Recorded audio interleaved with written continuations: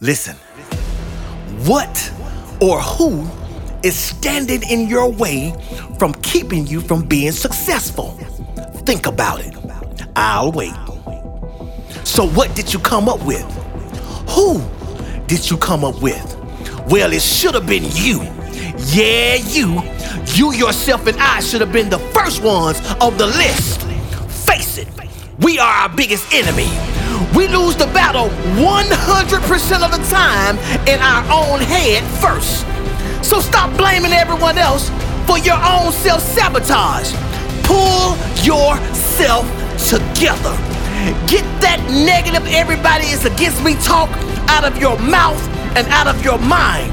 Don't let your own doubt defeat you before you even get started. Don't be afraid to fall in the beginning. That's all part of growth. We fall down, but we get up.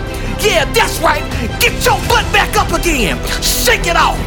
Reset, refocus, and reinforce your will with the tenacity to keep going even when the going gets tough.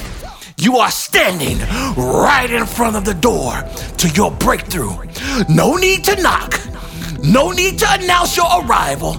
Kick that door off the hinges and don't apologize for the hell you went through to accomplish the success you've earned today and in the future.